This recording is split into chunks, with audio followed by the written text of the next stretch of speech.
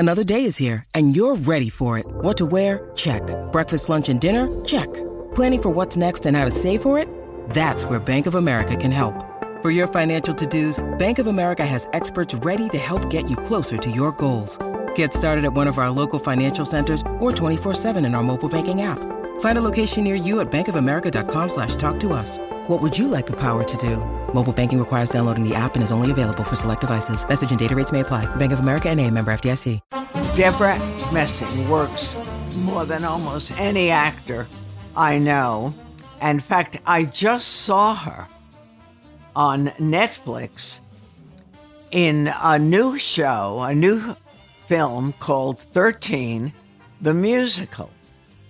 And I was really curious. I've watched Debra Messing work in so many things. She just was on Broadway in Birthday Candles. You've seen her in major TV series. And this was a little bit of a departure. She sings, she dances, she knows so much stuff about so many things, and her kid is about to have a bar mitzvah. In this film, it's about a family breakup. They're divorced, and the mom, played by Debra, goes off to her hometown, small town, to move back in with her mother. So what attracted you to this, which was charming, but a little bit different? Oh, so many things. Well, firstly, I had never seen it, but I knew that the music was from a Tony-nominated writer, and so I knew that it was a special piece. And I also knew that the original Broadway show only had kids. There were no adults at all in that production. And when Neil Marin, who produced it, he also produced the movie Chicago, and he's produced everything basically that has anything to do with singing on TV or film. He was my executive producer for my TV show Smash, which was about the behind the scenes of Broadway. And he reached out and he said, we want you to do this. And it was in the middle of the pandemic. So I was like, no, thank you. And it was up in Toronto when they were completely locked down, more locked down than the United States. Yeah. And then they said, we're writing a song for you. And I was like, hold up. And, I grew up listening to all the Broadway musicals. My mother was actually in a teenage quartet when she was in her teen years. So singing was a big part of my family. And the idea of having to sing a song absolutely terrified me. And that's usually a barometer. That's one of the barometers I use to whether or not I should do something. If I'm terrified, that means I have to do it. And I read that you had COVID then too, which had an impact on your voice. Yes. There was a lot to contend with. I had a very bad case of COVID, and so I called my singing teacher, and we hadn't been able to work in a year because of my COVID. And I was like, can we do this in time? Can we rebuild my lung capacity? Can we do this? And she's like, yes, we can do this.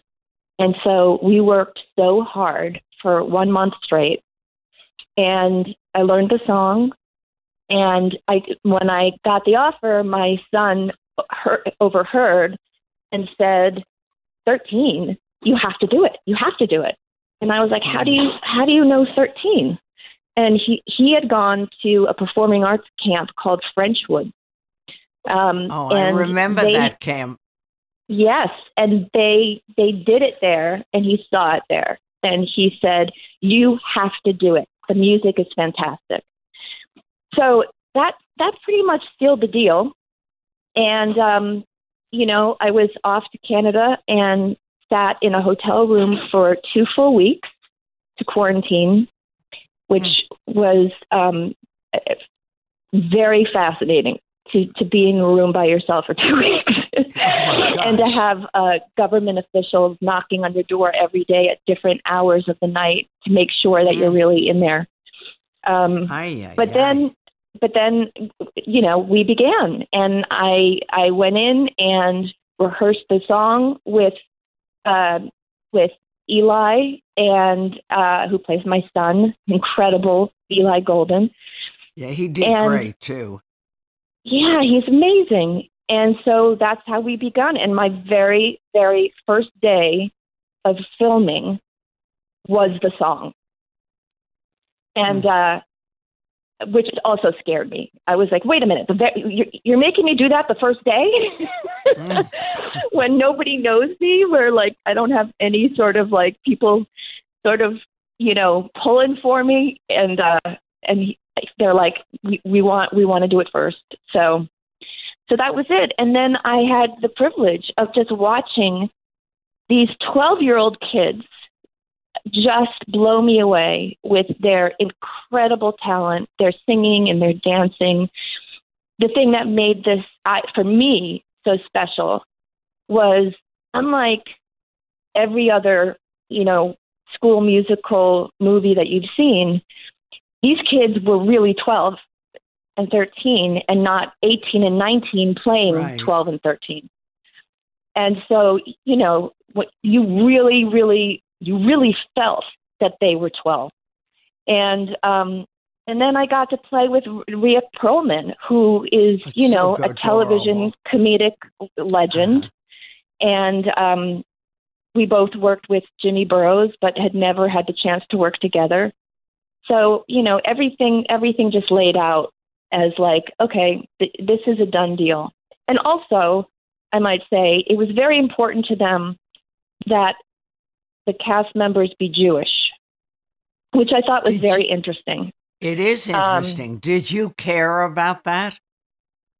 I did. I was grateful when I heard that, because to be honest, over my career, there have been times when I have not gotten a part and the feedback has been, she's too ethnic looking. And, you know, so to have them want to be completely authentic really meant a lot to me. And I was just stunned when I saw that he was actually going to be reading the Haftorah. Right. Like, not just one line, like, you know, the last scene in the bar mitzvah, he is singing an Aliyah for a while. And I just started crying. I couldn't stop crying when all those kids stood up and started singing along. I just felt like, you know, this is important because there are people out there who have no idea what a bar mitzvah is, who have never met anyone who is Jewish. And, you know, this is going to be seen globally. And it's gonna address otherness, you know, coming into a community, being the only Jewish kid, what that's like to be an outsider, and ultimately being completely welcomed and accepted, and realizing that all the kids are exactly the same, that it was no different. Right. And I thought it was a beautiful message.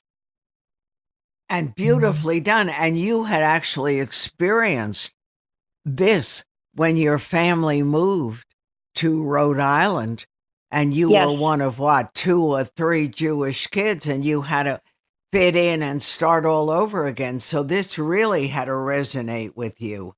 Oh, absolutely. I felt like, you know what? I know this. I know what this feels like. Yes, I was one of 3. And, you know, we had the lights at the end of our driveway. I live next to a farm, so our driveway was a quarter of a mile long. And we had these big round balls at the end by the mailbox, and they were hit with bats and destroyed, and the mailbox as well, more times than I can even count. And, it was something that was just a constant reminder that there were people who didn't like us.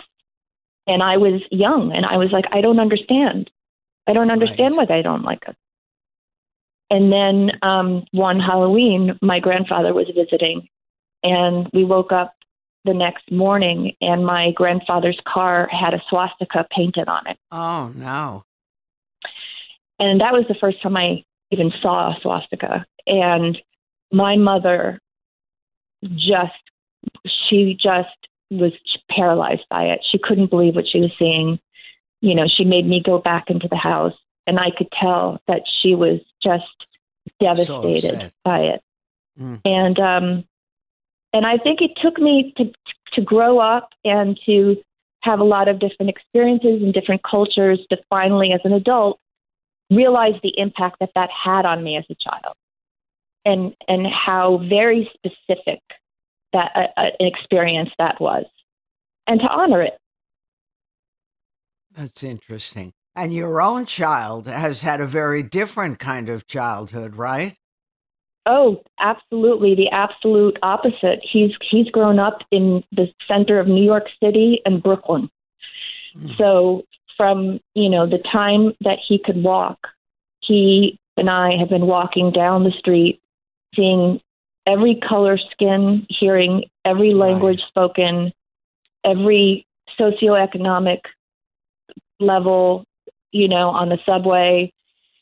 It was the upbringing that I wish that I had had, that I was grateful that I was able to give to my son. Right. But when you were growing up, that town was a small enough town where you still got to do things like theater and things that you loved. That was my oasis. That was where I knew I was 100% welcome, and also I realized that I can be somebody else entirely. So, being able to become someone else with a different name and different needs and different situations, I felt like I was in a way going into like a protective bubble, and it felt really great, and it felt exciting, and ultimately it sparked something creatively in me, which lasted. But you, after you got out of Brandeis, you actually started working very soon and starting to do TV and a lot of stuff that a lot of performers don't do or get a chance to do. Well, right after I graduated graduate school, right after Brandeis, I went straight to New York and was accepted into the NYU graduate acting program. And so I was one of 15 students to graduate after 3 years of 80 hours a week, every week, studying every aspect of the craft. And when I got out, I was incredibly lucky because I got a theater job in Seattle, The Importance of Being Earnest, right away. And then I came back, and, within that first year, I was doing an off-Broadway play, and then I got my first TV gig, and then I got my first movie. And they were successful. They were successful in that yes, they were successful. Yeah. I mean, I just was so grateful that, it was the TV show wasn't canceled after 2 episodes, which was happening a lot back then. And the movie, I had never been on a movie set. So I was just, trying to not fail miserably. The first day when you show up on a movie set, and you start, all the different cameramen, they put colorful tape on the floor where you need to stand as you walk through a scene so that they can have light on you and they can focus on you. I had no idea about that. So we would start, he'd say action, and then I would walk and I would not be on my mark. And they'd be like, cut, Debra, you missed your mark. Okay. And then I go back, cut, Debra, you missed your mark. Okay. Oh. Debra, you missed your mark. What's a mark? And then they told me. And, so I was as wet behind the ears as you could possibly be. And I was so proud to be a part of that movie. Right. And learning on the job. Do you remember what movie that was, your first? That was A Walk in the Clouds with Keanu Reeves. Unbelievable. And then at what point did Grace come into your life? After that film, I went back to New York and did a two-hander play by Donald Margulies called Collected Stories. That at the time had been, one of the most creatively fulfilling and challenging things I'd ever done. I was so happy. And then I got a call that there was this TV show on ABC called Prey, Prey, that had been in pre-production, and they had their lead actress, and now they were 10 days away from the first day, and they were firing her. And they wanted me to step in as the lead in a drama. And so, I took a leap of faith, and we packed up and, we moved back to LA, and we were counter programming for a little comedy called Friends at the time. We were on ABC, and so we shot a half a season, but I was working 18 hours every single day and getting up at 4:30 in the morning, and I couldn't function. And so when the season ended, I called my agents and I said, I'm getting into bed. Don't call me for 3 months. And then, within a couple of days, they called and said, we have a script for you. And I'm like, no, I can't. I'm telling you, I can't. I have no energy. And they're like, we are going to messenger over the script. Stay in bed, but read it because it's a special script. And that was Will and Grace. And that was another huge beginning. That was 8 years. Yeah. That changed my life for sure. And still changes your life. But you were very unusual in that although that idea is so strong, you still went on to do other things, including Broadway. Yes. Broadway was always my dream, always my very first goal, started from the time that I was, 5. And I had been offered opportunities, but they never fit into the schedule with Will and Grace because we had a finite amount of time off in between seasons. And then we finished, and then I did my very first Broadway show, John Patrick Shanley's play. He wrote Doubt, the play, and ultimately the movie Doubt, outside Mullingar. And that was just an incredibly magical, scary, wonderful thing. And then I went on to do Smash, and then the TV show, which I loved. And then Mysteries of Laura. And then I got this Broadway show that I was just dying to do. And the pandemic came, and we were 2 weeks into rehearsal when all of Broadway was shut down. Yeah. And we didn't know if we were ever going to come back and be able to do the play, which was devastating.